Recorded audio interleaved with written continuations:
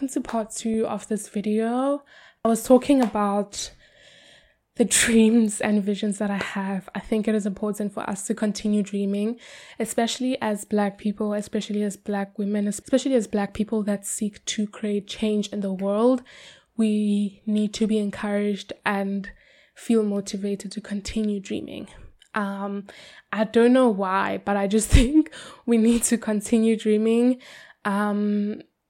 There are young people that rely on us being able to continue to dream. So it is important that we continue to strive for what we seek and what we believe in. There's a song that I really, really like, and I think I spoke about it in one of my previous episodes.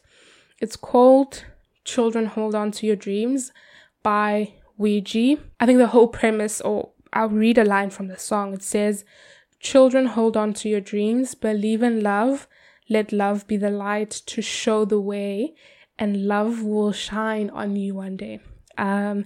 If you know me, you know that I really, really love, and I operate on love on most things, and I believe that love can cure the world of so many things, as long as it's healthy and all those things.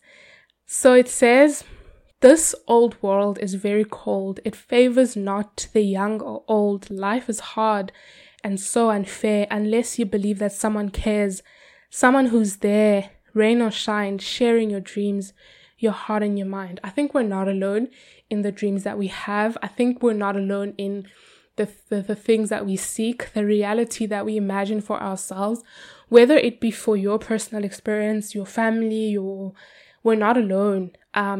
It's not a cute world out there, but I believe that I'm not alone, and I believe that there are people who care about me and who care about me and believe in the things that I believe in. I want to do 3 things for myself next year that will support me in continuing to dream.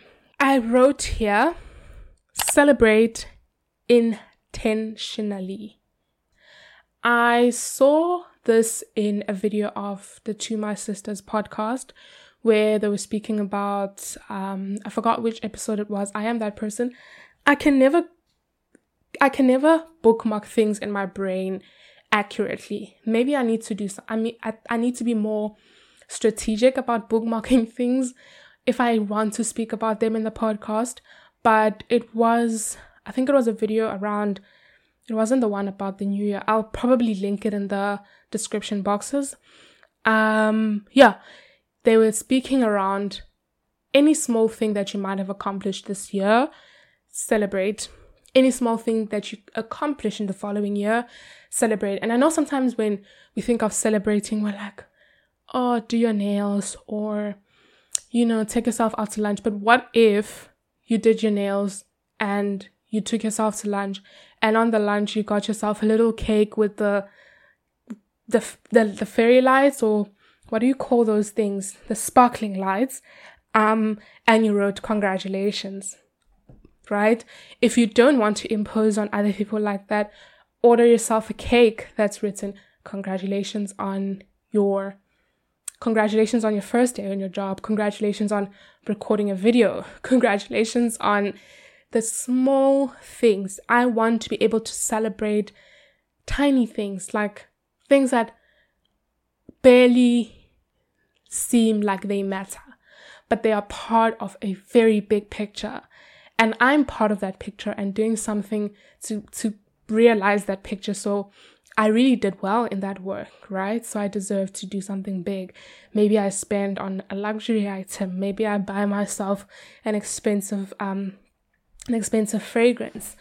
A designer, if you're into someone that's into designer clothing, a designer bag, right? I want to do big things, very big things for very small things. Whether it is a night away, or a weekend away, whether it's buying myself some champagne and making it look like an occasion, right? For small things, wherever possible. And I hope that my path and my life and my blessings allow me to accomplish those things for myself, but in the very biggest ways, I want to celebrate all the small things.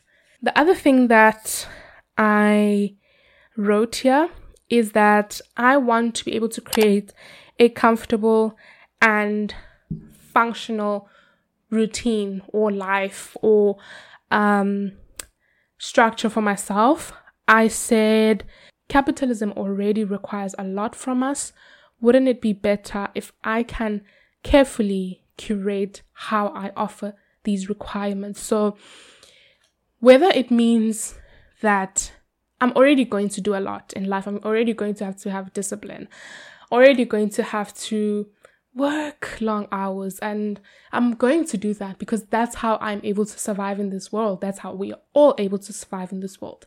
There are people that are going to wake up at 4 a.m. to work, to go to exhausting jobs. There are people that are going to and there are people that are not going to wake up at 4 a.m. and, they are going to do something else. We're already going to have to sell our efforts and our labor into capitalism just so that we are able to survive and sustain ourselves in this world. So if I can curate how I accomplish those things, if it means I wake up in the morning to make coffee and sit on my balcony just so that I can create, I think it was something about glamorizing my life. If I can glamorize my life and create a main character experience, I will do that. I will curate my life just so that I'm able to support. Because if I don't, I'm someone that if I feel like something is exhausting, I'm not doing it. If I feel like, and I don't think that's a necessarily positive trait. It's great because I don't do things that I never want for myself. But sometimes I need to wake up and go to work, right? And for me to be able to do that, I want to be able to create pleasure surrounding the things that I don't want, right? To say this again, maybe I feel like I'm not being understood, but I want to curate how my day looks, especially and for the purpose of doing the things that capitalism requires of me. I am going to run myself a little shower with essential oils, right? That does maybe have some candles. Maybe it's not the safest thing to do in the morning while I feel, I think it's very important for me to invest in, or rather, it's important for me in curating an experience that I can commit to day to day and brings excitement and spunk to my life.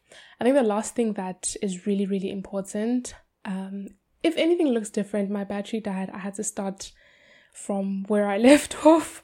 I think the other thing that I really need to do to support my growth next year is, I said here, accept that I am worthy of love.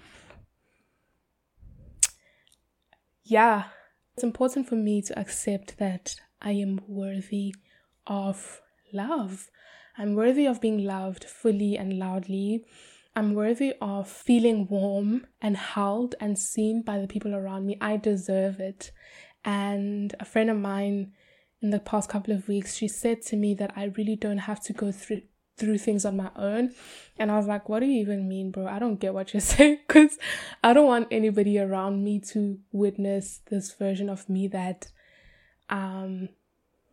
does not live up to the standards of who I am. But also, I don't know if that version of me, if I feel like that version of me deserves love. And I think I'll take time to unpack why I feel like this is the case for me, and why, because easily that version of myself that is triggered is a childhood version of myself, and it's a version of myself that I don't feel like felt very loved or felt like they were deserving of love. Loved, yes, loved in the way that I thought, I loved in the way that I needed. I don't know. So maybe in a other episode I'll speak more into what my childhood has looked like and why I think that some of the traumas that I have are related to me feeling like I'm not deserving of love. Thank you so much for getting to this part of the episode. Thank you for watching the second part of the 2-part episode. I hope to see you in my next episode. Remember that you're loved, you're able, you're capable. Maybe I shouldn't say you're able. You're loved, you're capable, you're worthy of all the great things that you imagine for yourself, and you matter.